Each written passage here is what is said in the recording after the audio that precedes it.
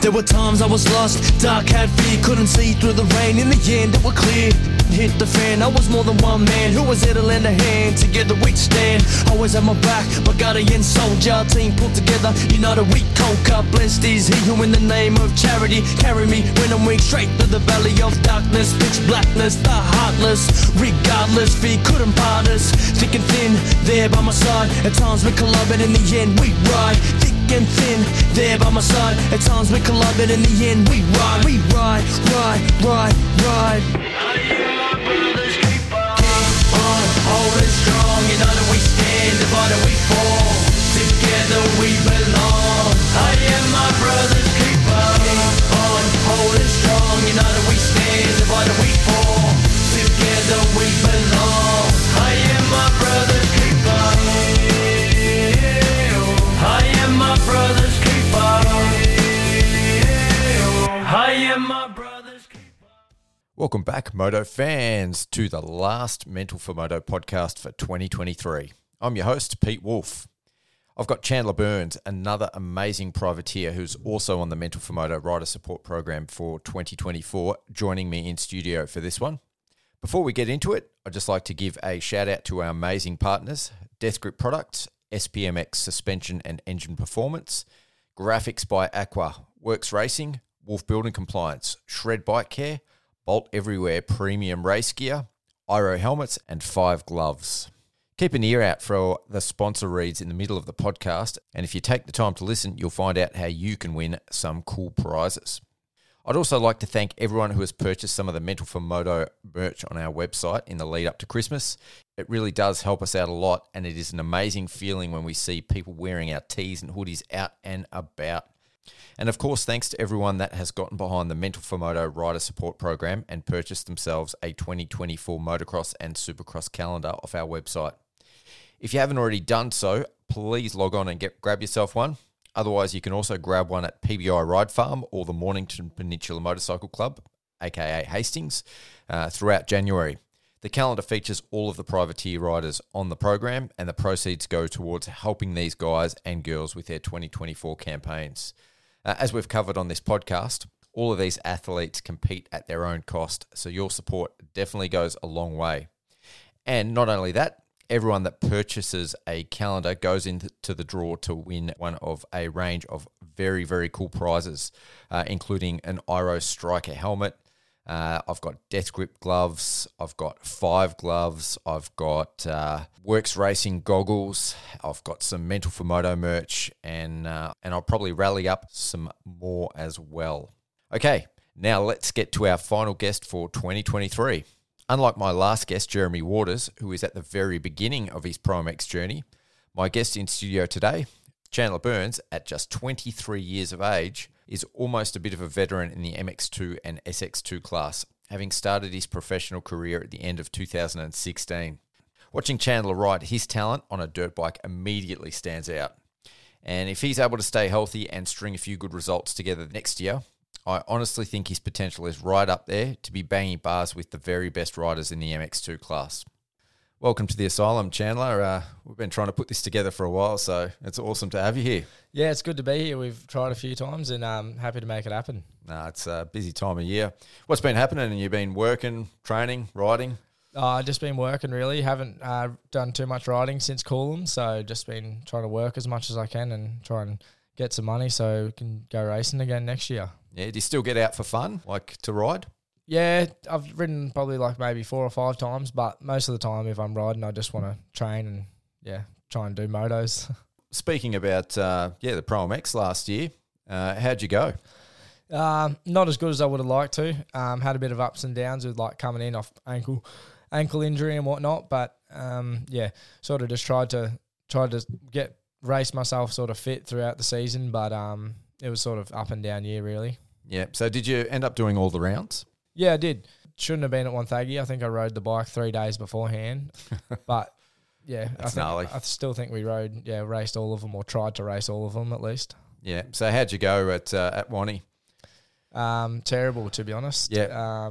I think I was sort of didn't expect how much the ankle injury was sort of going to put me back, and I was like, oh yeah, I'll come off the couch and still go all right, no worries. And I think I qualified like 37th, and I was just like, wow, all right, if I get 37th in Moto 1, I'm not doing Moto 2. So, And that's a place you've done a fair bit of training in the past, isn't it? yeah, sort of ridden down there a fair bit. So, yeah, when that happened, I was a bit like, oh, shit, we're a bit off the pace. Yeah. And where did we go after that? I think it was it Appen? Yeah, Was Appen. next? Yep. And how'd you go at Appen? That was 37-degree mud race. yeah, that was nuts. Yeah. Yeah, that was a bit crazy, but that was sort of like up and down, mostly down. Still sort of coming off that injury. Just sort of shouldn't have even been out there, but was still there anyway, trying to make something happen. But I think I got like heat stroke in the second moto, and yeah, it was pretty brutal out there. Yeah, there's been a lot of talk about those first 3 rounds. Obviously, Wodonga was like a super mudder as well, and there was a lot of talk after that from the privateers about whether or not they should have held some of those races. And like there was privateers that went and raced, and other ones that actually pulled out and just went, I'm going to save my bike because this is no good. What was your sort of thoughts on those first 3 races when it came to like the track conditions and the weather conditions? Well, I thought, honestly, like Appen, when we were walking it on the Saturday, I thought it was going to be fine. But then because it was dry still then, wasn't it? Yeah, I think it was going to be good. And then the sprinklers got left on or something, whatever happened. And then we got what we got. So that was sort of just like that one's hard. That's sort of like somebody's made a mistake somewhere along the lines. Yeah. So it's like, who's going to cop the handball sort of thing?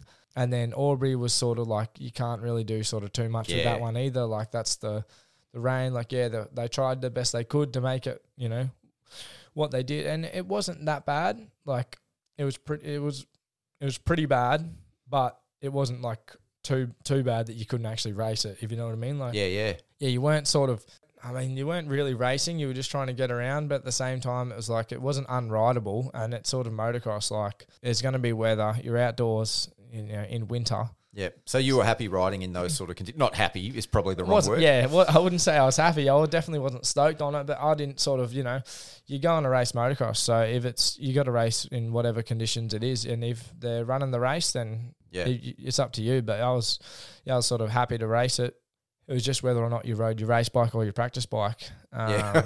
So that's sort of one of the things that we were talking about. It was like back and forth was, do we ride the race bike? Do we ride the practice bike? And ended up riding the race bike, and unfortunately that like blew up with like 2 corners to go in the first moto. So are you able to swap bikes? It's only if you put them both through scrutineering, isn't it? Nah, so it's all sort of like self-scrutineering and stuff. So we fill both forms out for both bikes every round or whatever anyway. So you can, if one bike, you can sort of switch.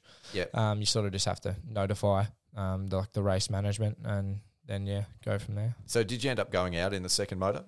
Yeah, second moto I went out on the practice bike and pretty much just like rolled around just to finish. I was sort of like a little bit over it, but at the same time I was like, we'll go and try and get some points and try not to blow the bike up at the same time. So I just tried to roll around, and it actually wasn't that bad. I was probably riding it better than when I was trying to race the track. So yeah, that was my second one attending as a media, like my second Pro MX.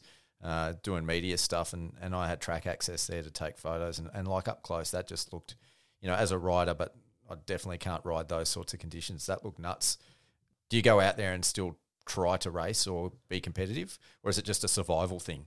It's sort of like a bit of both, really. Like for the most part, you're sort of just trying to stay off the ground when it's that bad. Yeah. But you're also sort of, where you are. Like I think, I don't know, you might pass someone like 3 laps, and then 3 laps later, you might be on the ground and they'll pass you back or something, and then you're just like, I just passed him, he's just got me back, I've got to go get him, or something like that. Like I think first moto, that was happening with like myself and I think it was like Cody Cooper.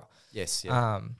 And all I kept seeing was like the Cowie, and I was like, he's there, and then I was like, I've got to go get him again, and then it's like, you'd pass him and then you wouldn't see him for ages, or your goggles would break, and then you'd go, hang on, I can't see anything. You'd open your eyes and there was the Cowie again. So it was sort of, you sort of like know where you are in racing, but for the most part you're sort of just trying to stay off the ground and just like get around as sort of as safe and as like fast as you can without making too many mistakes. Like, but it's not pretty in those conditions. You're not worried about your technique or photos. You're just trying to get around. It was funny, like watching guys like Brodie Connolly, even Jed Beaton, like the guys that did pretty well up there. They just looked like they were cruising. Everyone that was looking like they were riding fast with their feet hanging off and trying to be racy they'd go fast for a section of track, but then they'd obviously bin it, and then be scraping their bike out of the mud. And the guys that actually did well up there looked like they were just, absolutely chilling. Yeah, it's pretty crazy, like how that works in the mud. Like as long as you sort of keep your head like calm and you sort of just ride around, and most of the time you're probably going to go faster than you're actually trying to race in those conditions because you see things happening or whatever else. Like I think Jed was saying he ran into like a flag marshal or a lapped rider or something like out of nowhere, and he thought he wasn't even in the lead, and he come around and had like 30-second lead or something, and he was what? He was just down for like 30 seconds or something. So it's sort of weird in that sort of, you just got to sort of cruise and just try and keep off the ground. And if you stay off the ground and keep your hands and you shift like everything clean, then it's going to be easier to ride, and you're obviously not going to lose so much time. In the mud, if you crash, takes you like 3 times as long to pick up your bike, and it's that heavy afterwards to get going and stuff. You've got slippery hands, and it's just... And that extra weight that, doesn't help the mechanical side of things either, and then you're trying to get back up and things are getting hot and you're carrying all the extra weight, so... Yeah, no, definitely something that you want to try and avoid when you're racing in the mud is going crashing and getting stuck in it, so... Yeah. So after Wodonga, we ended up going to Maitland and Gilman, and you had 2 of your best results for the year at those 2 rounds. Tell me about those rounds a little bit.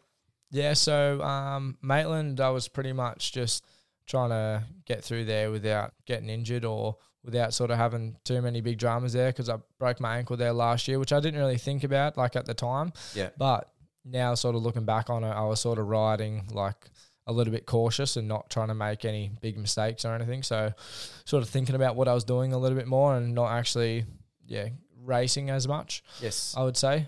But second moto there I think was pretty good for me. I think Brody got me on the last lap for like, I don't know, 11th or 12th or something. Yeah. But that was in the rain. So that's another one, like raining, slippery conditions, and you're sort of not really racing. Like you sort of just like skill, like trying to just ride as fast as you can, like it's not really a attack the track and race. In the first moto, was it you guys that were out when it started raining halfway through the moto? So it started off fairly dry and then it got like super slick. I think that was MX3. I think you might be right. That was happening, and we were like, oh no, like our second moto is going to be gnarly, like it's probably going to be swamped, and then it sort of stopped raining. But the track was already wet, and then it sort of rained in and out during our moto, so it was kind of like one of those things where do you want it to stop raining or do you want it to keep raining so it doesn't get like tacky and then No, that just looked like ice, and then Gilman was obviously after that. Gilman's a bit sandier, which I think is something that you like a little bit more. Yeah, for sure. Always look good. Look forward to going to Gilman, like we sort of. The beaten guys, and we sort of go over and do like the South Australian title. They normally have that sort of a few weeks beforehand, so we sort of normally all head up and go for that, get a bit of racing in over there, and then a bit of track time, and then get to go back a few weeks later for the national. So was looking forward to that. And then that was sort of good, like sandier conditions. Like I'm from home tracks Rosebud, so it's sort of like a little bit similar, but sort of not really. Not as deep. Not as deep as Rosebud, but it's a little bit more like it compared to some of the other tracks we have on the schedule. So, sort of one of the favourite tracks we go to. And then, we had Toowoomba and QMP, so back up to Queensland with a bit of a break in between. You didn't score points at either of those rounds, so what happened there? Didn't score points at Toowoomba. Just, I don't know what happened there. But Coolum, I think I scored, I ended up like at 12th overall or something. Oh, Coolum you did? No, QMP was in there as well. Oh, QMP. Yeah. That's right. Yeah, I don't know, to be honest with you. It's sort of like I said, a bit of an up and down year. Sort of some days I was just wasting time and money going to the track sometimes. But I wasn't, I don't know. The 24 was out there, but I don't know if I was fully there. So, just had to, I don't know what happened. We just wasn't quite in the right space, or wasn't having a good time. Yeah, and then obviously you already mentioned it. We went to Coolum. That was your best result for the year. I think that's a top 10 overall at least. So back to the sand. Yeah, that's always loved Coolum. That's sort of like the closest track on the schedule to back home at Rosebud at the home track. So it's always good going there, and a brutal track. I love it when it gets like that. That's sort of some of the stuff we train on down here is pretty gnarly. So when it gets to Coolum and it gets like second moto, like last 10 minutes, I sort of enjoy that sort of stuff. So it's yeah, I sort of wish there was more tracks like that on the schedule for sure. Yeah, it was a little bit different this year with the lead up too. It ended up sort of forming a bit of a harder base to what it normally gets. How'd you find that? Like a lot of the riders, even the guys that really love sand, sort of struggled with that a little bit this year. Yeah, it's sort of deceiving. Like everyone always says Coolum's like a really sandy track, but for as long as I've sort of gone there, I've always known it to have like a bit of a hard base. And even like last year, it formed up like with that little bit of a hard base, it gets like really chattery sort of bumps. So I wasn't really expecting that last year because we hadn't been there after COVID and stuff like that. So I hadn't been there for a while. And then when it formed up like that last year, I was a little bit like, oh, okay. So this year I was sort of expecting that and just playing, like rode the bike a little bit differently. And I think the holes were a little bit bigger this year. Like it formed up like a little bit more like a sand track. So it was easier to ride for myself. Yeah, I just like it when it's a little bit more like, big whooped out sand rollers. I'm sort of getting the sense that, you weren't stoked with your results this year, like how the year went. What sort of was your expectation coming into it and what were you sort of hoping to achieve? To be honest, after the injury to my ankle and surgery and stuff like that, I didn't really know, like, coming into this year. Like, I think I rode 3 days or I did 3 days on the bike before Wonthaggi, and I thought I was going to be a lot better than what I was. Were you training off the bike? Yeah, but I sort of couldn't do a whole lot until I sort of started riding anyway. Yeah. So it was kind of hard. Like I was playing catch up the whole sort of year and just never really got to where I sort of thought I should be or where I wanted to be. So it was a pretty like tough year, just sort of like physically and probably mentally as well, just trying to fight that, like thinking about where you want to be in that and then actually what you're doing on the weekend, trying to sort of go like, well, that's where you are. You got to deal with it and try and pull your finger out and get to where you want to be. So, yeah. We're sort of talking off air a little bit about, how busy you are with work. Were you working through the year this year? Like, did you have to juggle that in between the rounds or were you pretty focused on racing and riding and training? Sort of had to like go to work in some of the bigger breaks or even sometimes when I didn't want to, I sort of had to like stop trying to ride during the week and then go to work to make money because when I had my surgery in December, I was like off and couldn't work or couldn't do anything. So sort of trying to like juggle a bit of work in between. Like by the time I sort of got allowed to train off the bike, I was sort of allowed to almost start riding as well. But I'd sort of, and that didn't really leave me a lot of time before round one. So like I didn't really, have much money to start the season. So we sort of had to try and catch up on that aspect as well as catch up on the fitness and riding aspect of it as well. So, it was sort of pretty tough this year to juggle everything, but and at 23 you're living the privateer life. Like is your whole program sort of self-funded? Yeah, for the most part. Like I have a bit of support through the Ride Red program and Honda, which is really good, and Fly and McLeod's, they were like big help this year and last year as well. So sort of that like helps a fair bit, but most of the other stuff, like there's still a lot that goes into it. Apart from that, to have a good program and to do everything you need to do to be a top athlete, to try and compete at your best and to try and compete with some of the best in the country. 100%. It definitely makes it difficult. Do your parents still help you a little bit? Yeah. Mum and Dad still help me a fair bit, which is pretty good. Otherwise, I'd probably just be working a full-time job. So yeah, it's definitely a cornerstone of the privateer life, I think. Yeah, definitely. Like if Mum and Dad didn't help, you'd sort of be it's a hard one because it costs a lot of money to go racing and to be sort of like to do it competitively. You sort of can't work too much because you got to be riding, you got to be training, you got to be working on your bike. If you're a privateer and most factory guys, but yeah, it's sort of a bit of a hard one. The level you're at and the level that you're trying to get to, it's pretty much impossible to do it as a one-man show. Like you definitely need help with your program.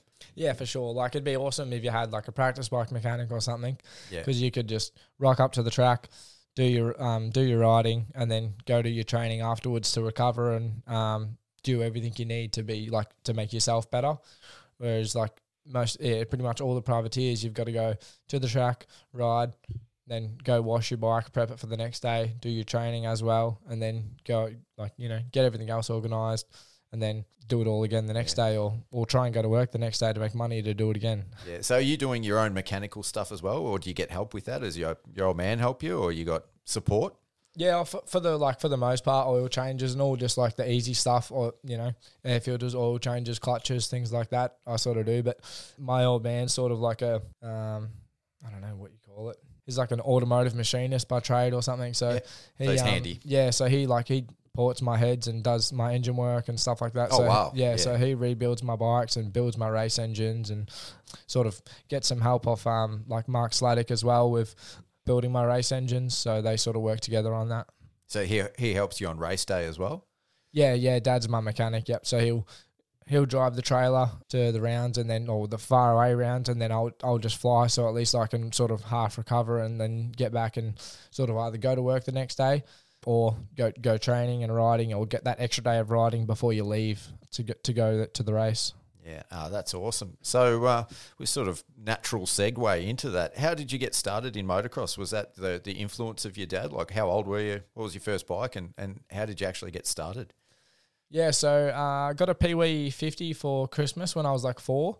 And then, just like, I must have loved it, just riding. I think the first day I got it, I like crashed into like the blow up pool they had or something at my auntie's place, just throttle stick or something. Yeah, yep. And then, just sort of kept riding. And then I think, I got a Pro Senior 50 after that. And then started riding that a bit more. And then, then I started racing. And then once I started racing, Dad got a bike and he started racing as well. Like, he'd never really ridden or raced or anything beforehand. Yeah. So he sort of just was like, oh, well, he's going to the track and racing. Well, I'm going to as well. So, yeah. Yeah. Have you got siblings? And like, did your mum go to the races as well when you were a kid?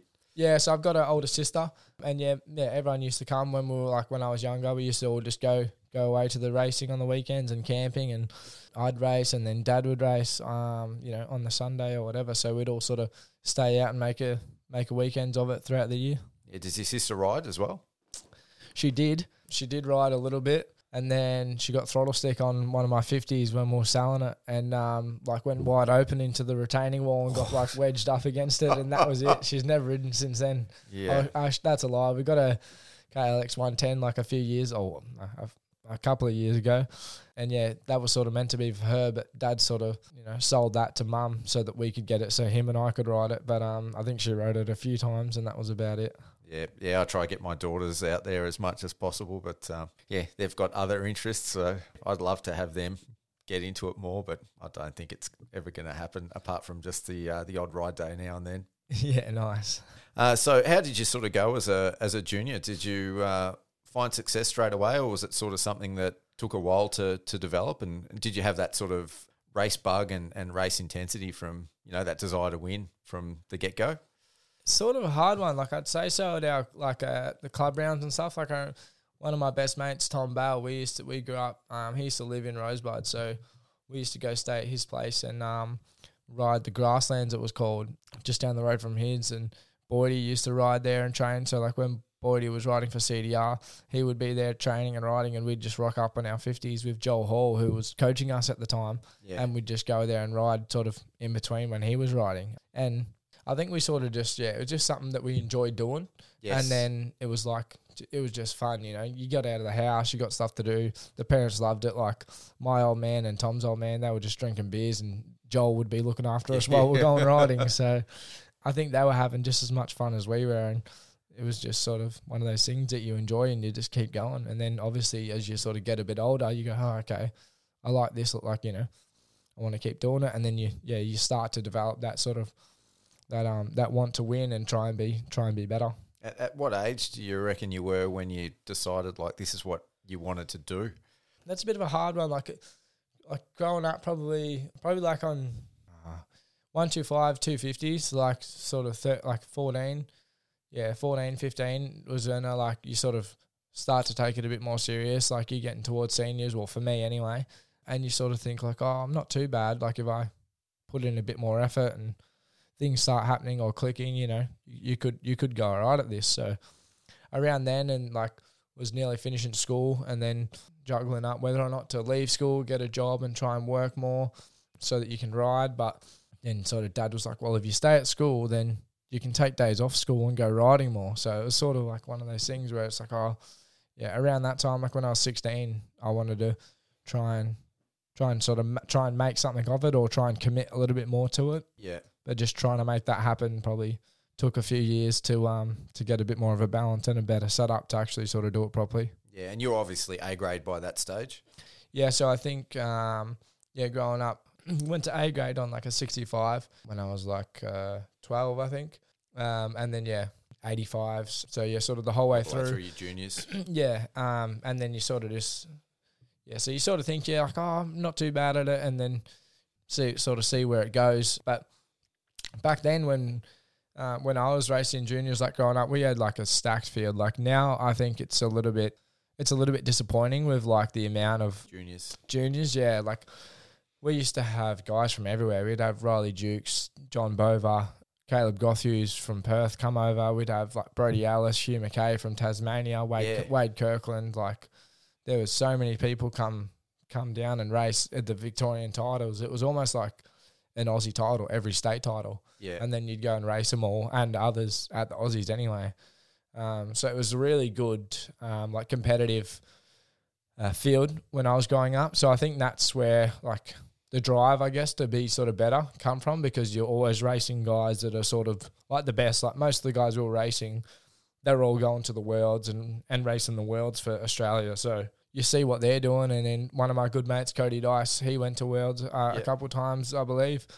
So it's sort of those things like, oh, he's doing that. If I sort of, put in a bit more, maybe, I might get to go, or, you sort of have that carrot dangling in front of you, sort of something to chase. So, it's good. Yeah, he's another super talented rider there. Yeah. Definitely.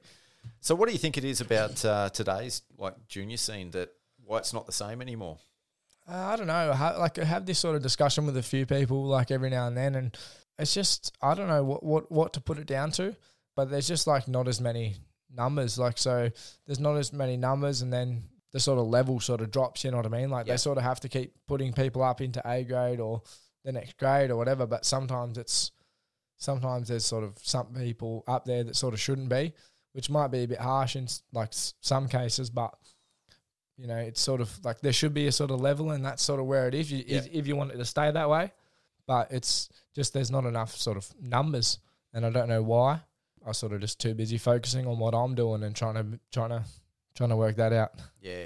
It's funny you say that. When I was like going back to the early 90s when I was racing 60s, we had like full gates out at Hallam in the 60cc class, and they were pretty much predominantly all C graders, and we had I think 4 B graders and no A graders. Yeah. So like to be A grade, and the B graders were awesome, and some of them went on to have pretty good riding careers. But yeah, like to be A grade back then, it wasn't just like they didn't try balance it out. So you've got X amount of C graders, X amount of B, and X amount of A. Like you had to be at a pretty damn good level, and that was when guys like, they were a little bit older than me, but Lee Hogan and Craig Anderson and all that were just a couple of years older. So they were coming through. So there was definitely some damn good riders on the scene back then. Yeah, and that's sort of where it's hard, because obviously you want sort of the sport to be in a good place in Australia, so guys from Australia can go overseas and make good careers like the Lawrences are and like Chad Reed did and that sort of thing. So you want it to be as high as you sort of can. So it's weird that it was like that back then, because it's definitely not like that now. They're just sort of bumping up people to sort of fill the gates, and then some people have gone to age group stuff. So it's sort of just to try and make it look like there's more people on the gate, because they don't want to split the classes and stuff like that. But well, I guess now, like you look at the Gippies, if you finish in the top 3, you're automatically going up to a grade anyway. I think they definitely do that at the senior level, like the senior ranks. I think they probably do that at the juniors as well. Which is like to be that's probably a good way to look at it if you're top 3. But at the same time, it's sort of like there should be multiple things to look at, like lap times and things like that as well. Because that's really consistency based. There's a lot of riders that are winning races, but only doing half the races, and they're not moving up because they're finishing 4th or 5th or 6th overall for the season. And I know one of my mates in the vet class, like he moved up, and on that level, like he was probably coming 7th and 8th in the races, but ended up going up to experts. Because he finished 3rd overall for the season, because he did every race. Yeah. So, but there's guys out there that are a hell of a lot faster. it's it's almost like a championship. Like you got to sort of be in it to win it, sort of thing. So it's sort of like it's nobody's fault. It's just like it's a different conversation though to whether you should get graded up basically. Yeah. I know it's a hard one. Like that's where they should have sort of a bit of a better criteria maybe to look at or something. But certainly before COVID, they were doing grading races at the start of the year. Like that might be a better way to do it. Yeah, I think they used to do a couple of them, which I don't think that they really did them back when I was racing juniors because there was so many sort of races and everyone was doing everything. Yeah, like, so you get a real good gauge. So you knew if you were on the podium for the state title, well, you're going up to the next grade. Yeah, you know? If you're C grade or B grade, you know. But now it's hard. With not so many numbers, and not everyone's doing all the races as well. Some people are just picking and choosing what they do. So it's kind of like, you need a few different things to pick and choose. Yeah, well, I think it's definitely getting better. I think the number of riders on the gate is increasing. I'm hoping that we're sort of getting towards another sort of golden era because it has been pretty quiet for the last few years. So going back to your career, you turned pro at 17, which is pretty young. And went into the MXD class. How did your pro debut go? And was it like a massive step up? Did you find it hard turning pro? Yeah, it was kind of weird. Like I didn't really look at it that way because it was sort of like under 19s back then. Yep. So it was like first year senior and we did the Australian titles pretty much every year growing up. So it was like, oh, well, the senior Australian titles is just...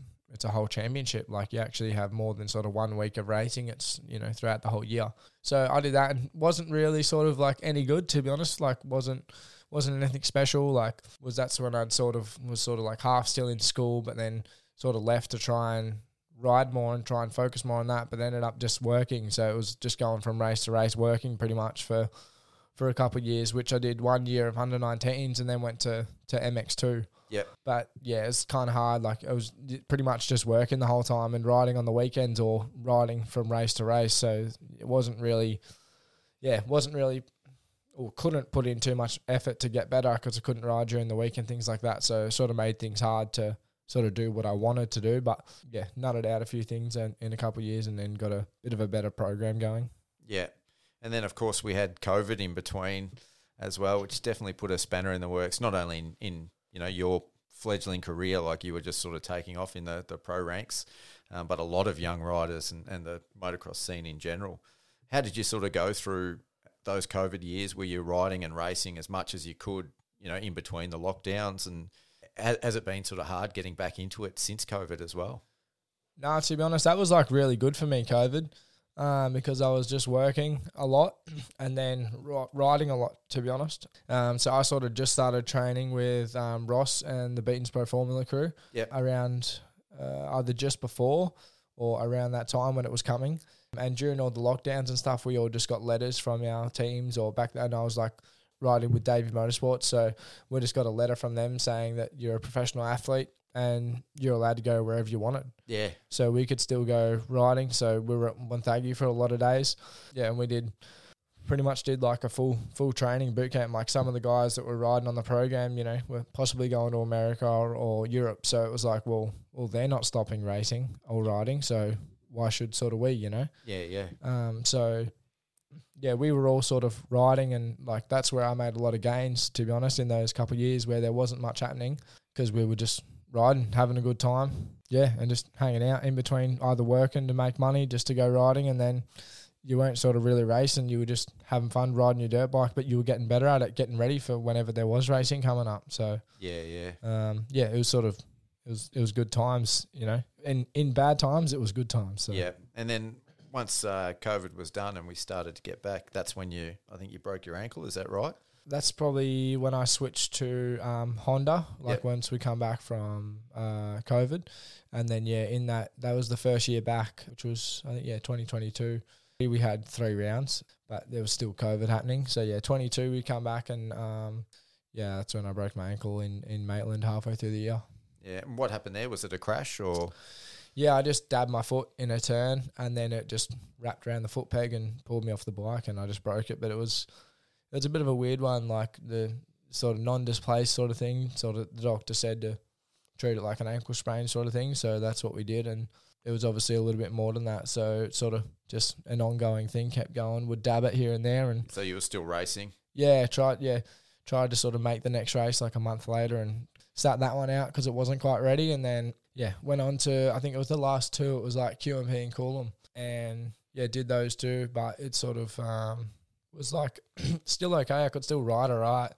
But then I'd just dab it and it would feel like I'd sort of broken it again. But then the next day it's fine. So it was kind of a weird situation.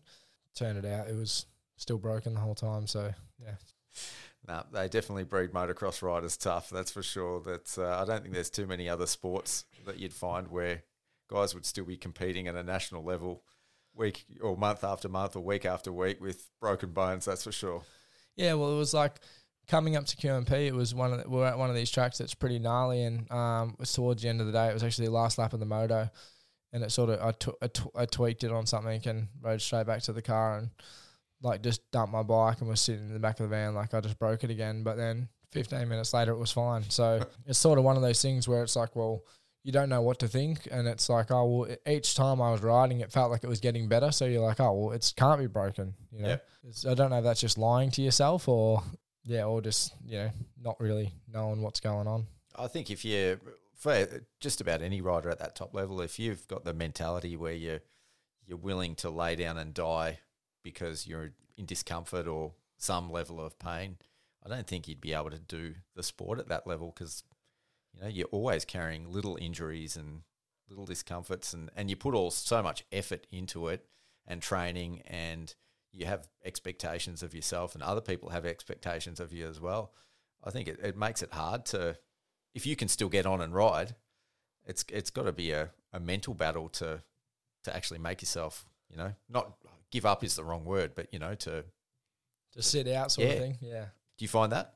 Yeah, for sure. Like going off that's probably where I was at and what I should have done for the start of this year, which I should have probably sat out like the first 2 or 3 rounds and just focus on actually getting 100% healthy and sort of race ready sort of thing, rather than just going, oh, no, should be right, like we'll just go racing. Yeah. So that's sort of something that I've got to be a bit smarter at, picking and choosing like, what's actually right to do or what's going to be better for you to do. It's a hard one because you always just want to race and be the best you can, but you got to weigh up whether or not you're actually in the right position to do that. Yeah. Is that something that sort of infiltrates your race itself? Like, are you one of those riders that will always be pushing at your absolute limit, or do you have races where you go, all right, I'm going to settle, say, whatever position I'm in because things are getting a bit sketchy or the track's getting a bit sketchy or I'm just not feeling it today? Yeah, yes and no. In some cases, like at a national, like I'll pretty much try and just do whatever I can, like the whole time, like try and race as much as I can. Yeah. Obviously there'll be times whether or not you're either super fatigued for whatever reason, if it's like you've got heat stroke or something, or if you've got chronic arm pump, you sort of can only do so much, and that's when you've got to be a little bit smart about it and go sort of, okay, well, I'm still trying to race, but I'm just going to tone it down a little bit so I don't get whiskey throttle off this berm, and the sort of things like that. So it's sort of, you just got to pick and choose. Like you never want to like back down, but at the same time, you also got to be like smart about it and think about like the long term sort of thing. Obviously I don't race at that level, and I'm only sort of watching it at the events and on TV, but when you're watching, especially like a lot of the young guys and at the highest levels in the US, sometimes you watch guys and you just go like, he'd be really good if he could just learn to back it down that little notch because a lot of the time you can see it coming, like from the sidelines or on the TV, you can actually see it coming when a rider's pushing that little bit too far. Yeah, you see a few moments and sure enough you go, all right, these few moments are going to turn into some big ones pretty quickly. It doesn't start thinking about what's going on. But some people can deal with that, and they have that's where some people ride their best, when they're having those little moments because they're 100% switched on. It's sometimes when you tone it down a little bit is when you make the mistakes. 100%, yeah. But also if you're just overriding completely, that's not good for anything. Yeah, I mean, 2 examples of that, like, styles make riders. Hayden Deegan, when he starts getting loose and sketchy, and that just seems to be when it all falls into place and he starts putting out those lap times. And then Chase Sexton's the opposite, like when he backs it down a little bit, that seems to be when he Folds the front wheel. Yeah, every time. Yeah, it's like clockwork.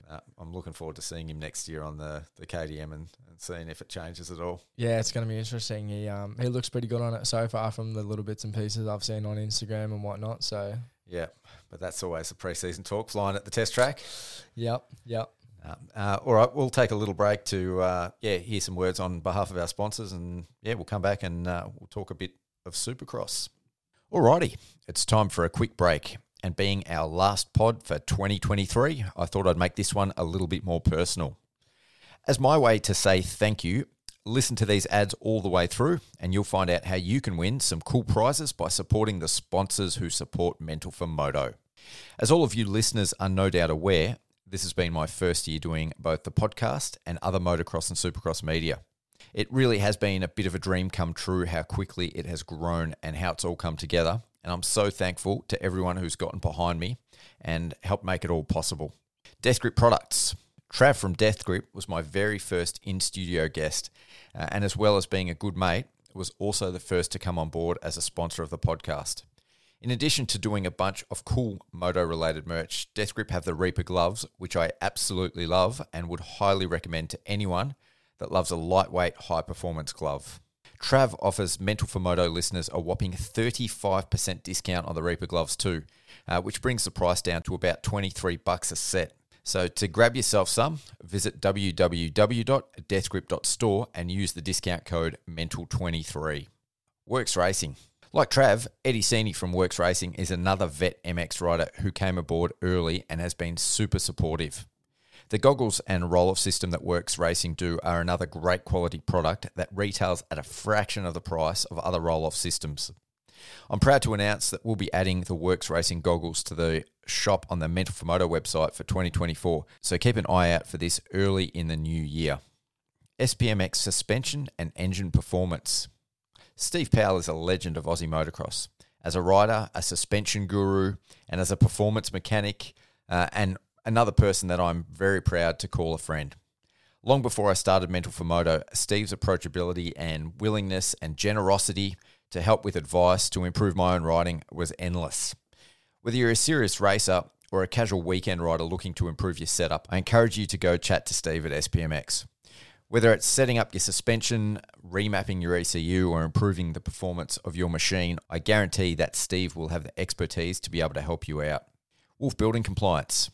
This is the fire protection company that I run with my brother Marcus. Over the last 12 months, as Mental for Moto has ramped up, Marcus has taken on the lion's share of business responsibilities at Wolf Building Compliance. And having his support as I take a step back to chase a dream has meant so much to me, and I'll be eternally grateful. While moto isn't really his jam, he's been equally supportive of having Wolf do great deals on fire extinguishers and other fire equipment, as well as servicing, etc. for listeners of the podcast. If you're chasing fire equipment for your workshop, machine, home, business, whatever, shoot me a DM or use the contact form at wolfbc.net. Make sure you mention Mental for Moto and we will be sure to look after you. Graphics by Aqua. When it comes to jersey printing and graphics kits, these guys are truly a cut above. And without bias, we're behind some of the best looking setups at this year's Aussie Supercross, with riders like Liam Jackson, Zane McIntosh, and Taj Schulenberg rocking their designs and prints. Alicia, the principal designer behind Graphics by Aqua, her husband Trent, and their son Noah, who is one of the rising stars of the sport, have been super supportive of Mental for Moto from very early on, and I am stoked to have them on board. If you're looking to spruce up your rig or kit in preparation for the 2024 race season, I definitely suggest you get in touch with Alicia, as you won't do better than Graphics by Aqua. Shred Bike Care. I raced motocross with Mick Sinclair from Shred Bike Care when we were Groms back in the early 90s, and since reconnecting with him more recently in his role as GM of AME, who is of course the promoter of the Aussie Supercross Championship, he's been nothing but supportive of myself and Mental for Moto, and has already been on the pod a couple of times. Shred Bike Care is already well established in the mountain biking and BMX scenes and is quickly gaining momentum in the motocross scene as well. They have a complete range of products that are so easy to use, remove the need for excess elbow grease, and will have your dirt scooter looking shiny and fresh and ready to hit the track in half the time. I can't wait to do more with Shred Bike Care in 2024. Bolt Everywhere Premium Race Gear. As a product of the 90s moto scene, I am a massive fan of brightly coloured gear sets, so I've always been a fan of the Bolt Everywhere range. The Aussie behind Bolt Everywhere, Tom Carroll, is about as passionate about motocross as you can get and supports a bunch of both amateur and professional riders, including Luca Fours and Kaylee Cameron, who are both on the Mental for Moto rider support program. I'm definitely keen to wrangle Tom into the studio to record a podcast with him early in the new year as well. If you're chasing a new gear set for 2024, you need to check out the Bolt Everywhere Insta page and get in touch with Tom. My personal faves are the Blast 4.0 Vibrant and Blast 4.0 Pink apparel, and I'll definitely be ordering one of each for myself this year. Iro helmets. I had a big crash when I was racing BMX as a young teenager that did a real number on my neck. And a couple of years back into riding motocross in my late 30s, I nearly had to give it away as the stress on my neck of wearing a heavy motocross lid was causing me to have migraines after nearly every ride. So my search for the best and lightest lid on the market led me to discover Iro, or Aero, however you want to say it. This helmet has been a complete game changer for me in my riding. Suffice to say that after 4 years, I can still ride as much as I want, and I'm not getting the migraines. The added benefit of having one of the absolute safest and best looking lids protecting my head is also cool. So to have Moto National, the Aussie distributor of Iro helmets, come on board as a partner of Mental for Moto, it's something I am super stoked about, and I have to give a massive thanks to my mate Tim Brown for helping make this happen. 5 gloves. Along with Iro, Moto National are the distributor for 5 gloves. And when it comes to the most comfortable gloves I've ever worn, and I'm super fussy when it comes to gloves, the new 5 MXF race gloves are a definite contender for the title. 5 is a world leader when it comes to motorcycling handwear, and their dedication to making high-performance handwear that looks amazing and is incredibly comfortable is apparent in every glove in the 5 range, with my personal favourites being the MXF Pro Riders and the MXF Race Gloves. And that's almost it. If you're still listening, to say thanks to our amazing partners and you guys for supporting us, I have a few sets of gloves, a set of goggles, and some Mental for Moto merch I want to give away. So for your chance to win, you just need to post yourself using one of the products from our promo partners on Instagram or Facebook, and make sure you tag Mental for Moto so that we see it. It might be of you washing your bike with a product from Shred, an action shot of you rocking an SBMX sticker on your forks, a photo of your kit with a Graphics by Aqua jersey print, or maybe you wearing an Iro lid. Whatever it is, I'll be giving away a prize every month through 2024 to the best and or most creative post. Once again, thanks for listening. Now let's get back to this episode. Oh, let's actually start out with some of the Supercross you've done in the past. So you set out the 2023 season, but you've done a few rounds of Supercross in the past. Sort of tell me a little bit about that. Yeah, so when I first went to seniors in 2017, I sort of like, doing the national motocross, and then the next thing was like Supercross, and I hadn't really done much Supercross before, and I sort of thought, I'll just ride some and see how I go at it and sort of get a feel for it. And then my old boy, loving racing as much or more than what I do, goes, well, you're riding it, you might as well race it. So I'd never really ridden Supercross before, and sort of just got thrown in the deep end and raced MX2. And yeah, probably shouldn't have been out there, to be honest. Was probably more of a hazard for the first year or two. But it's sort of like one way to learn, I guess, is just to get in there. But, they had no development class then either, was there? It was straight SX2, SX1, and that was it. Yeah, so I did under 19s in the motocross in 2017 and then straight into SX2. Yep. Which, probably should have just trained it and rode it and got used to it. But, sort of Dad's like, we're getting the set up and, riding it. So you might as well go and race it and, ride more tracks and different tracks. So it's one way to look at it, I guess. Where did you train at that stage? Because there wouldn't have been a lot of tracks around. No, so I went to Moss Institute in New South Wales. Yep. Stayed there for, I think, a week and did a bit of coaching with Mossy and got endorsed up there, and then come back and did a little bit of riding at a private track in Cockatoo, and then some at Cruisix. Yep. And then Cade Mosick's place as well. Oh, yeah, yes. back when he still had their setup not too far from my place. So there was a couple of trucks around, but yeah, not as well. There's still not that many now down in Victoria, but yeah, there's a few places you just sort of had to have the right connections and speak to some people and get on there. So how many rounds were there back then? I think we had quite a few. I think there was... Yeah, I think we did 6 rounds? 5 or 6 rounds in 2017 and 18. Yep. So yeah, there was a little bit more rounds. So it was sort of like, you had time to sort of get in and sort of get comfortable and, find your feet a little bit. Yeah, definitely. I just brought up the schedule now. Yeah. You sort of went around just about everywhere. And that's when you had, the AUSSEX Open in Sydney. That would have been one of the first ones as well. Yeah. So I think in 2016 I went and watched it. Yeah. And then, 2017 I was racing it, which sort of wouldn't have thought about it at the time. Like I was like, pretty blown away with it all, watching it, like, young kid. And then the next year I was racing it, and it's pretty surreal. Yeah, it was just sort of like one of those things. You sort of, one thing leads to another, and you sort of like, it's pretty cool in the stadium and stuff, but then you're sort of there to just ride and race, so you're sort of not really thinking about it. Yeah. But the ramp, I remember the first time walking up the ramp or looking at the ramp and the finish line jump, and you were just like, shit. Like even last year looking at Melbourne, you were just like, every time sort of, because we don't really ride them, like I never ride freestyle ramps or anything. It's like that first time you hit it you're always just like, oh no, how's it going to go? The first time you're always waiting to see, or it's like second lap, you've got to jump it. Yeah. So then it's just, it's sweet. So.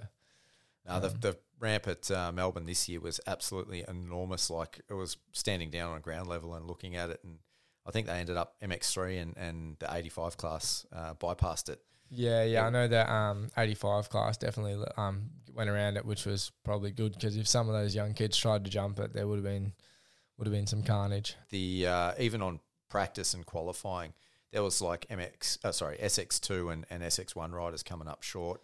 And on the Aussie day, so on the Friday, the Australian Supercross, it had a real square top to transition for the down ramp.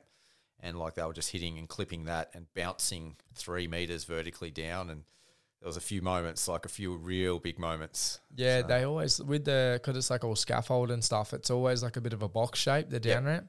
And I remember, the first year, I think it was maybe one of the years, 2017 or 18, for some reason I was in first gear coming out of the turn instead of second, and I was on the limiter, and then was like, oh no, like going way too fast to hit the brakes and not jump it. So I just had to back off, and then just last minute just give it everything, like halfway up the up ramp, and I pretty much landed like flat on the top, and then bounced like all the way into the turn, and then somehow didn't go over the berm into the seats afterwards. But yeah, it's like if you land on the top, you're just along for a ride. Yeah, for sure. That begs a question. Like I know in the US they run different gearing for the Supercross bikes so that they can use first gear and second a lot of the time too. Do you run different gearing in Australia when you're racing Supercross? Yeah, compared to motocross, yeah, definitely. Yeah, a lot more aggressive. Just so you like come out of the turn and it's just everything's right there. Sort of, you don't really need. You might only be using fifth gear in the whoops. Yep. Sometimes, so you don't really need that much like that long of a gearing set up. So yeah, you make the gearing quite a bit shorter. Yeah. So what do you find easier, Supercross or motocross? Motocross definitely comes easier just because like I've done it my whole life. I'd probably say I enjoy Supercross more because it's so much more technical. There's a lot more risk involved, so it's kind of like it's a little bit scarier, but at the same time that kind of makes it more exciting because if you make a mistake, there's a lot more price to pay. So that kind of keeps you on your toes a bit more, and then you sort of when you unlocking some bigger rhythms or you wheeling into the whoops and missing one and stuff like that, you sort of the heart rate gets up. But it's a lot I'd say it's a lot more rewarding. Like when you're riding a Supercross track well and you're happy with the laps that you're pounding out and everything's going well, it's like some of the best fun you can ever have on a dirt bike. Yeah, I bet. When you come from motocross to Supercross for the first time and you're actually racing, so you're in a stadium, you're on the gate, you're mixing it up with the other SX2 guys.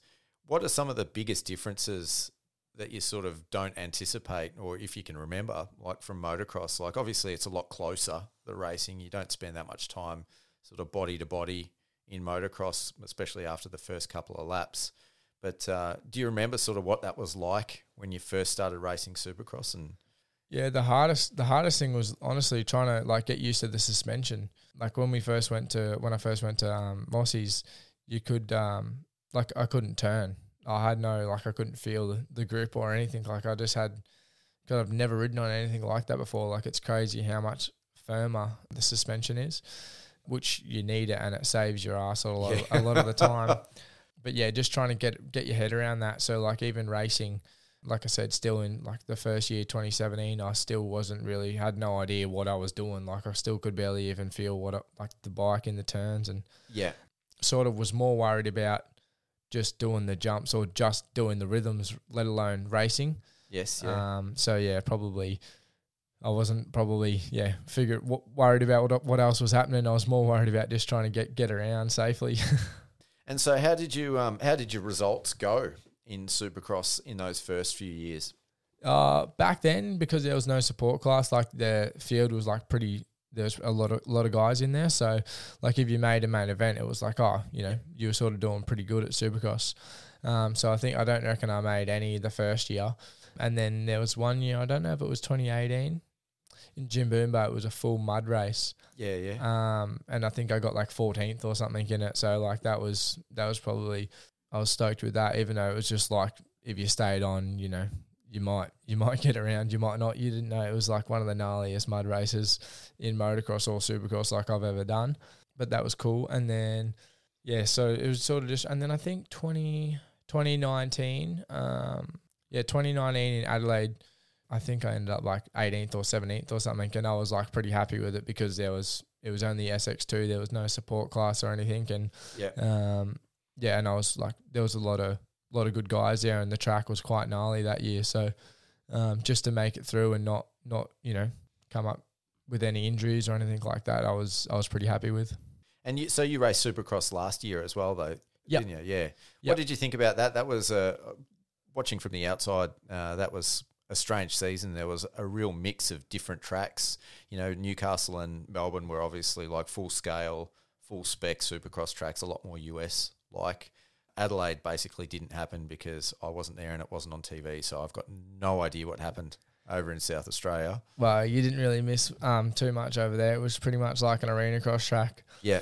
Which was like a little bit disappointing. Like a lot of the Americans, or even like a lot of the Aussie guys, said we'd probably be better off using our motocross suspension for it. Oh yeah. Just because everything was not Supercrossy. Like it was pretty much just like a beefy version of a arena cross track. But yeah, that was sort of like a bit sort of wild there. But yeah, Melbourne was really good last year. I think they had dirt works or overseeing the track build, and it was just that was like one of the best tracks I've ridden in terms of like built wise, with the all the jumps the same and everything like that. And then Newcastle was really good. Just like the dirt was really hard pack. Yes, and it was same again this year. It was super slick and different dirt though too, but same result. Yeah, so I reckon this year it looked even. I wasn't there, just watching it on the live stream. It looked even more slick than last year. Yeah, but yeah, that was a good track. And then Wagga last year was just sort of like, I don't know, that was something else too. That was sort of, that looked like it was out of Mad Max. Like that was sort of just scary to be there, to be honest. Yeah, the sun was really low. The track was baked. It looked hot, dusty. Yeah, definitely like something out of a movie scene rather than like an actual Supercross race. Yeah, and a lot of us, I think it was before the last race. I don't know exactly what the program was, but we had like 2 or 3 races, main races. Yep. And a lot of us, like, you couldn't even see because of the dust and the sun. So we all just didn't want to race. Like, we all just turned our bikes off and said, nah, like, it's dangerous. Like, if you go into that second turn, like, you got the first turn and then it was like a long rhythm lane that was kind of like mallow. So you're going really fast into a pretty big berm. And then you're into that, like, triple that I reckon I've got PTSD from. And, like, you couldn't even see. I remember, like, we stopped and we weren't going to race, and then there was a few people carrying on from the background saying, well, get off the gates and we'll race, like, the 450 class and stuff. Yeah. And then, anyway, we ended up, like, waiting a little bit, and because there was problems with no lights or something, or I don't know what the dramas were, but yeah, it was pretty gnarly. And then we ended up sort of all racing anyway, and like you couldn't even see. Like I remember I was just rolling around, sort of like half of the time, that first lap, I couldn't see anything going into that first turn or even over the triple. You were just like, all right, go off the double beforehand, click up to third gear and just muscle memory and hopefully no one's in your way. Yeah.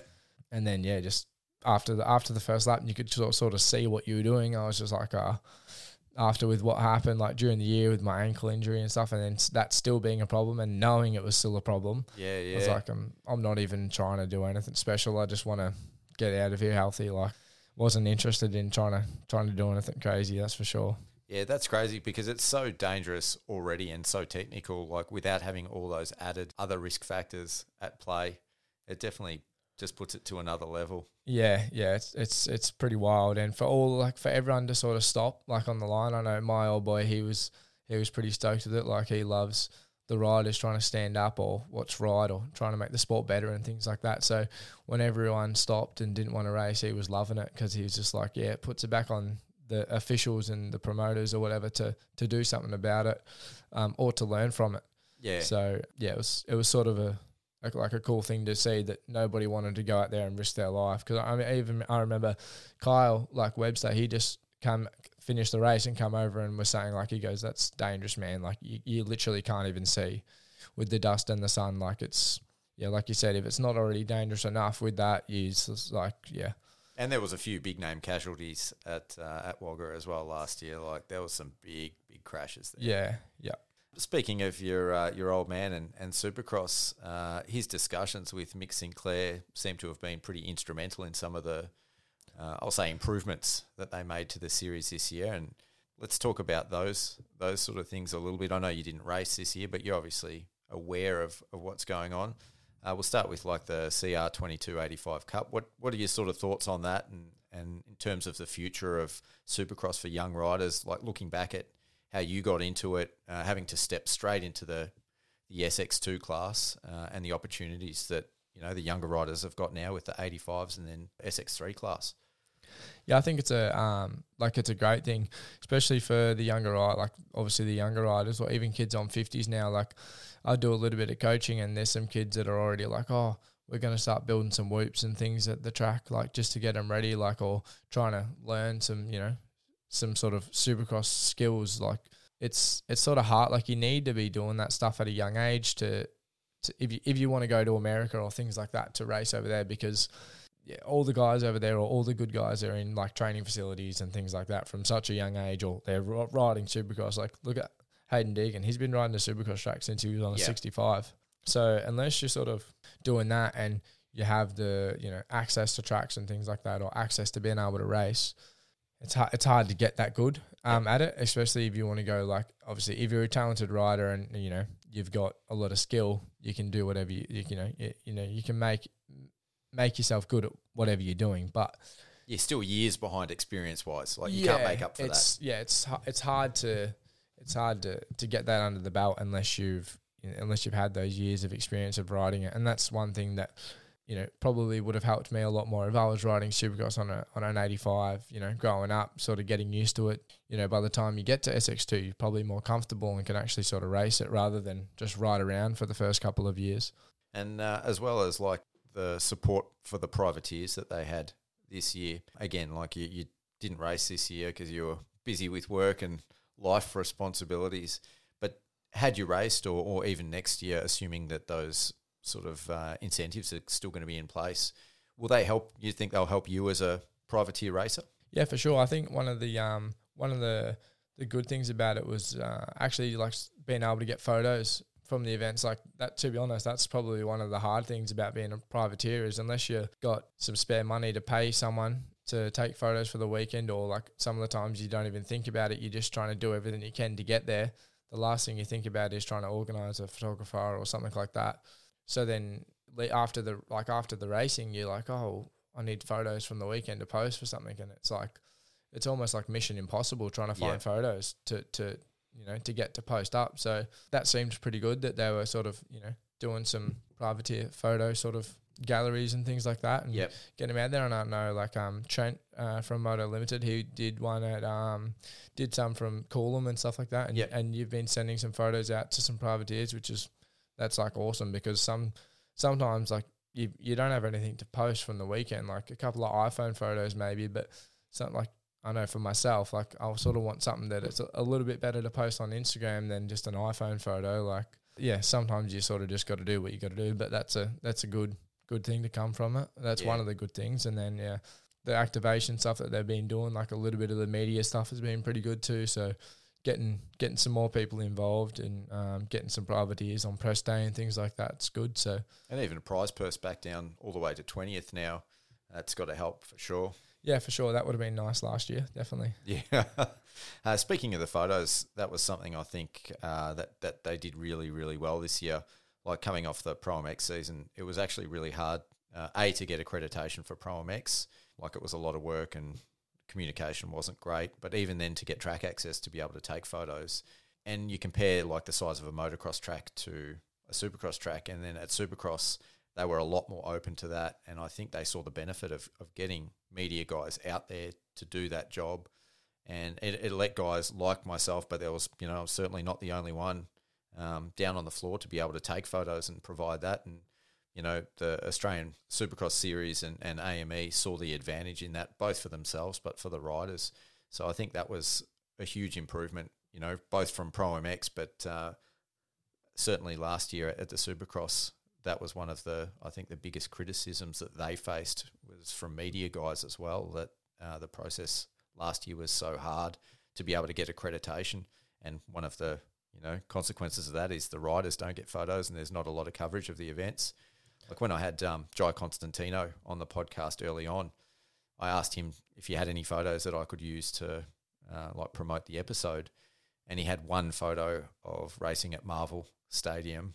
And like it's an okay photo, but it's not like a great photo. And it was like the only photo that he had. And I couldn't believe it. I was like, you raced at Marvel Stadium, Supercross, in front of 17,000 people, and you've got one photo. Yeah. So It's pretty wild. Sometimes you think like, oh, there'd be, people all over it or whatever. But literally sometimes you've like got to beg, borrow and steal your way just to get a photo. Even like when you're putting all the effort and stuff into it, and then you've still got to go out and try and, pay for photos of yourself that you've, spent all the money to try and get to the races and go racing. And so it's pretty wild sometimes, but it's a good initiative, because if they want, the riders to post stuff to promote the events and things like that, then how do they expect people to do it if there's no content to come from it? Yeah, and even like on a bigger scale, by you guys as riders having content to promote your own programs, it makes it more enticing for sponsors to support your programs, which then means that you can come back year after year and more riders can get themselves to a position where they can line up on the gate, which means, there's more riders signing up for events. And that's been definitely an issue in Australian Supercross in the past. Like I was looking back at 17 and 18 in the SX2 class, and they definitely had some pretty good numbers. Like I think there was 29 and 30 for each year respectively. Yeah. But then we had some really, really light on years where we weren't even filling a gate for a main event. Yeah. So, I think, there's that big picture as well. The more media that's out there, the more sponsors will be encouraged and I guess see their payoff from getting behind the sport and getting behind riders as well. Yeah, for sure. Yeah. The more content goes out there, then the more, privateers like myself and, other guys can post and promote their sponsors and promote the event and almost like give back to their sponsors or the promoters. For the most part, that's what the sponsors are. They're there for. Of course, you're going to get ones that just love Supercross and have a connection with that rider and want to help. But for some of them, at the end of the day, it's their business as well. And if they're going to invest in it, they're hoping to see some sort of return, whether that's brand awareness or a financial return, but they're looking for something out of it as well. Yeah, for sure. So speaking of that, look at sort of what your plans are for next year. But to start off with, while we're on that sort of vein, who have you got supporting your program next year? Like, what can you tell us? You might not obviously have everything sort of nailed down yet, but what can you tell us about your program next year and what it's going to look like and who's behind you? Yeah, so for next year so far, sort of going to stick with the Honda and the Ride Red program. Things are changing with that a little bit, I believe. But you'll be in MX2 and SX2 again? Yep. Yeah, both MX2 and SX2, yep.